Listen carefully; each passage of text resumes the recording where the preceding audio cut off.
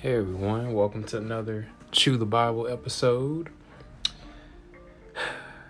What is today? Let's look. Don't even know what date it is. It's now the 24th, June 24th, 12:32 a.m. I like to just document that for the future. We're going to jump right into it.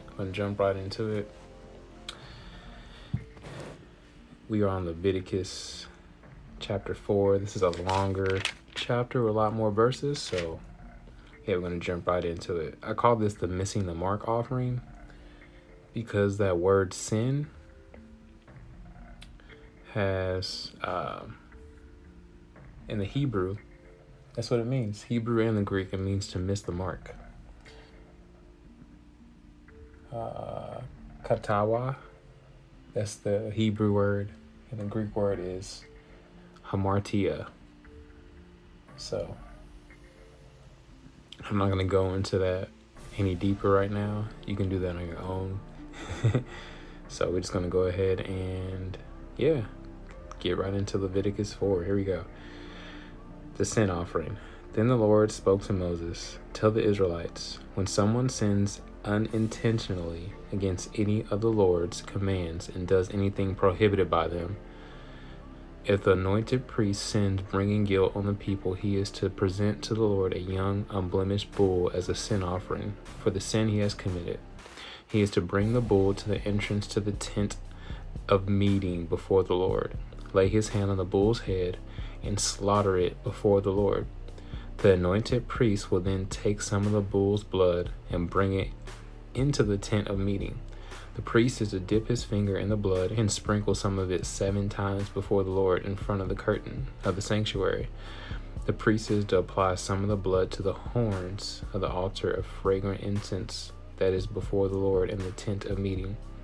He must pour out the rest of the bull's blood at the base of the altar of burnt offering that is at the entrance to the tent of meeting. He is to remove all the fat from the bull of the sin offering, the fat surrounding the entrails, all the fat that is on the entrails, and the 2 kidneys with the fat on them at the loins. He will also remove the fatty lobe of the liver with the kidneys, just as the fat is removed from the ox of the fellowship sacrifice. The priest is to burn them on the altar of burnt offering. But the hide of the bull and all its flesh, with its head and legs and its entrails and waist, all the rest of the bull he must bring to a ceremonially clean place outside of the camp, to the ash heap, and must burn it on a wood fire. It is to be burned at the ash heap. I meant to say earlier too, when I say missing the mark, it's from, an archery term. So the context of that was to think of like archery. You miss the mark, miss the bullseye. So the bullseye in God's eyes would be perfection, which is him. There's no one on this earth that's perfect. Romans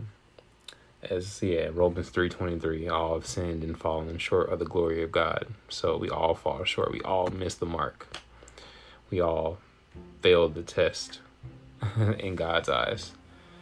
But in Jesus, through Jesus, we all get an A. When you accept Jesus into your heart, you get an A. You pass the test. You hit the mark every time, no matter what. Now I can go deeper and deeper into this. When God sees you, he sees you as hitting the mark, not missing the mark. Now, does that give us license to just go out and do whatever we want to do? Nah. But if you did, the blood of Jesus covers it. And there is rewards as blessings from obeying the Lord. So, and he knows we're going to miss the mark. So that's why he gave us his Holy Spirit to help us. So I'm going to keep going. So verse 13, back then they didn't have Jesus. They had this process of sacrificing animals to cover everyone, to atone for their sins. So All right, verse 13. Now, if the whole community of Israel errs, and the matter escapes the notice of the assembly, so that they violate any of the Lord's commands and incur guilt by doing what is prohibited, then the assembly must present a young bull as a sin offering. They are to bring it before the tent of meeting when the sin they have committed in regard to the command becomes known. The elders of the community are to lay their hands on the bull's head before the Lord, and it is to be slaughtered before the Lord. The anointed priest will bring some of the bull's blood into the tent of meeting. The priest is to dip his finger in the blood and sprinkle it 7 times before the Lord in front of the curtain. He is to apply some of the blood to the horns of the altar that is before the Lord in the tent of meeting. He will pour out the rest of the blood at the base of the altar of burnt offering that is at the entrance to the tent of meeting. He is to remove all the fat from it and burn it on the altar. He is to offer this bull just as he did with the bull in the sin offering. He will offer it the same way, so the priest will make atonement on their behalf, and they will be forgiven. Then he will bring the bull outside the camp and burn it just as he burned the first bull. It is the sin offering for the assembly. Verse 22. When a leader sins, unintentionally violates any of the commands of the Lord his God by doing what is prohibited and incurs guilt, or someone informs him about the sin he has committed, he is to bring an unblemished male goat as his offering. He is to lay his hand on the head of the goat and slaughter it at the place where the burnt offering is slaughtered before the Lord. It is a sin offering. Then the priest is to take some of the blood from the sin offering with his finger and apply it to the horns of the altar of burnt offering. The rest of its blood he is to pour out at the base of the altar of burnt offering. He must burn all its fat on the altar, like the fat of the fellowship sacrifice. In this way, the priest will make atonement on his behalf for the person's sin, and he will be forgiven. Verse 27. Now, if any of the common people sins unintentionally by violating one of the Lord's commands, these are people, common people, I'm assuming, are the non-priest. When they say common, let's see here, is there a note? People of the land.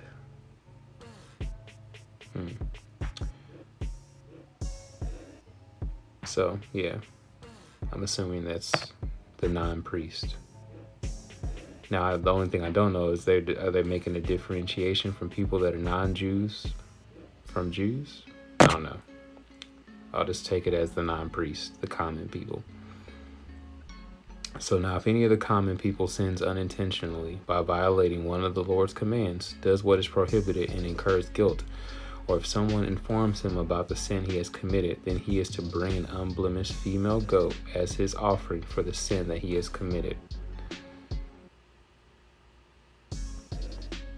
He is to lay his hand on the head of the sin offering and slaughter it at the place of the burnt offering. Then the priest is to take some of its blood with his finger and apply it to the horns of the altar of burnt offering. He is to pour out the rest of its blood at the base of the altar. He is to remove all its fat just as the fat is removed from the fellowship sacrifice. The priest is to burn it on the altar as a pleasing aroma to the Lord. In this way, the priest will make atonement on his behalf, and he will be forgiven. Or if the offering that he brings as a sin offering is a lamb, he is to bring an unblemished female. He is to lay his hand on the head of the sin offering and slaughter it as a sin offering at the place where the burnt offering is slaughtered. Then the priest is to take some of the blood of the sin offering with his finger and apply it to the horns of the altar of burnt offering. He is to pour out the rest of its blood at the base of the altar. He is to remove all its fat, just as the fat of the lamb is removed from the fellowship sacrifice. The priest will burn it on the altar along with the fire offerings to the Lord. In this way, the priest will make atonement on his behalf for the sin he has committed, and he will be forgiven. Read these notes real quick and then we'll close it out. So one other thing I was going to say, it's important when we talk about sin. There's 2 types. So you have deliberate sin, or sin that you do on purpose that you know is wrong. It'd be like the commandment, out of the 10 commandments, it said, thou shalt not kill. So if I kill somebody, I knew that even beyond that, God has given us a conscience. So there are some things that are just clear. You don't kill people. We just know it's wrong. But then there's accidental sin that you don't know that you're committing. So like, like if there was some kind of rule that said no one is to get any cookies out of the kitchen or whatever. I don't know. Like if you're a kid at your parents' house and your mom made a rule that no one's supposed to eat any of the cookies before dinner. There you go. But you didn't hear this rule. Your other brothers heard it and sisters heard it, but you didn't hear it. And you went in, grabbed a cookie before dinner, but you didn't know this rule before then. That's like a, accidental sin. Anyway, I just had to make those points real quick. We're not going to go really super deep into the theology of it all. Yeah, I'm not doing that right now. As we keep reading and getting into the New Testament, I may do more of that. So, let's see here. My goal in doing Chew the Bible as well is not to really get into a whole lot of deep theology or try to sway you and convince you of things. My goal once again is to encourage more people to read the Bible and allow the Holy Spirit to talk to you and convict you and, speak to you and research a lot of this stuff on your own, So, all right, that God himself had to initiate the rules. These are the Tony Evans notes. I'm going to read these real quick.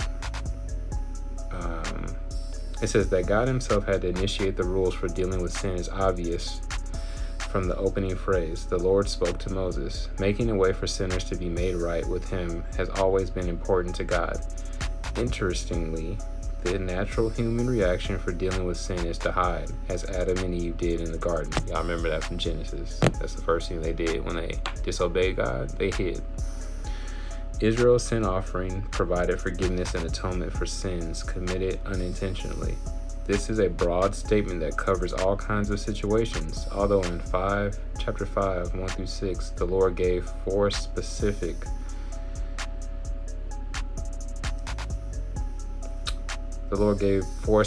examples of unintentional sins needing atonement. The only atonement for deliberate intentional sin was the death of the offender.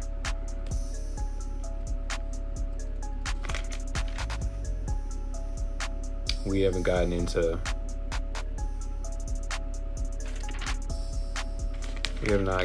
those unintentional sins yet.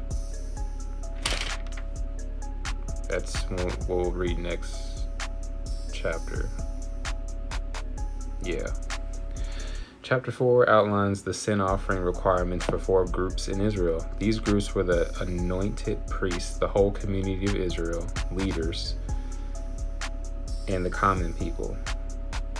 See, there you go. The anointed priests, the whole community of Israel, leaders, and the common people. Here we go. That's the question I had.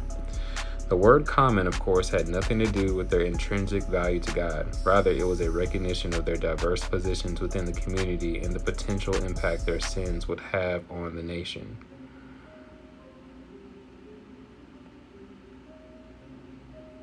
So these are people that are not part of the community of Israel. I don't know. I'm still confused on who these common people are they're referring to. Are they talking about Gentiles? Yeah. The entire sacrificial system will grind to a halt if the anointed priest, the high priest, was carrying unforgiven sin that would disqualify him from ministering before the Lord. His sin would bring guilt on the entire nation, so his sacrifice had to be the costliest animal mentioned, which was a bull, an unblemished bull. And bulls are huge. Those are like cows, but yeah, big old bull. Yeah. No one whose sin was left without a remedy. Those are probably super expensive. It's probably like bringing a big old pickup truck equivalent in pricing. Man, I look at some of these pickup trucks. I be like, you driving on a little house. These trucks be costing more than 50 grand. Expensive. The priest will lay his hand on the bull's head. I don't even read this now. It said, no one who sinned was left without a remedy, but addressing the offense always required the shedding of blood. Sin always requires death. The priest will lay his hand on the bull. Like, sin is serious stuff. Serious stuff. I'm glad we don't live during the days when people got limbs cut off and were just put to death immediately for some of the smallest of sins. The priest will lay his hand on the bull's head, signifying that this animal is bearing his sin. The phrase before the Lord occurs 10 times in chapter 4 alone, and many times afterward. Through these rituals, people were constantly being reminded that their sin was first an offense against the holy God they worshipped. Thus, it was him they needed to satisfy. David showed he understood this truth when he said, against you, Lord, you alone I have sinned and done this evil. That's from Psalm 51:4. The second set of sin offering procedures was the whole community of Israel. This signals a logical progression because if the congregation as a whole was under God's displeasure for sin, nothing good was going to happen at the individual level. Similarly, in church, God's people need to keep short their sin accounts with the Lord so that we can move ahead as one to advance his kingdom on earth. A leader could refer to either a tribal leader or an official in one of the clans of a particular tribe. Dear Heavenly Father, thank you for this word. Thank you, Lord, for once again giving me the ability to share it, read it, talk about it. I pray in the name of Jesus for those that don't know you, they would surrender their life to you. They'll ask you into their heart. They would accept your son Jesus, who died for them as the ultimate sacrifice. Even better than that bull, the greatest sacrifice, Lord. You died and shed your blood on the cross so that, and then rose again. And you one day will return for all of us. So I just pray in the name of Jesus, God, that they would surrender their life, give it over to you, God, and ask you into their heart and be changed and transformed forever and ever and ever. Amen. All right, y'all.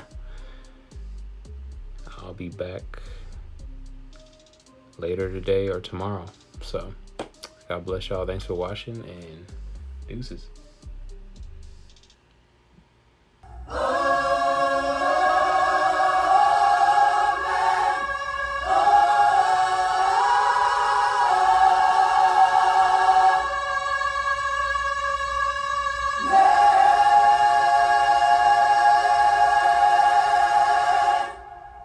We don't want no devils in the house, God. Yes, We Lord. want the Lord. Yes, That's Jesus. it. Yes. I got money on my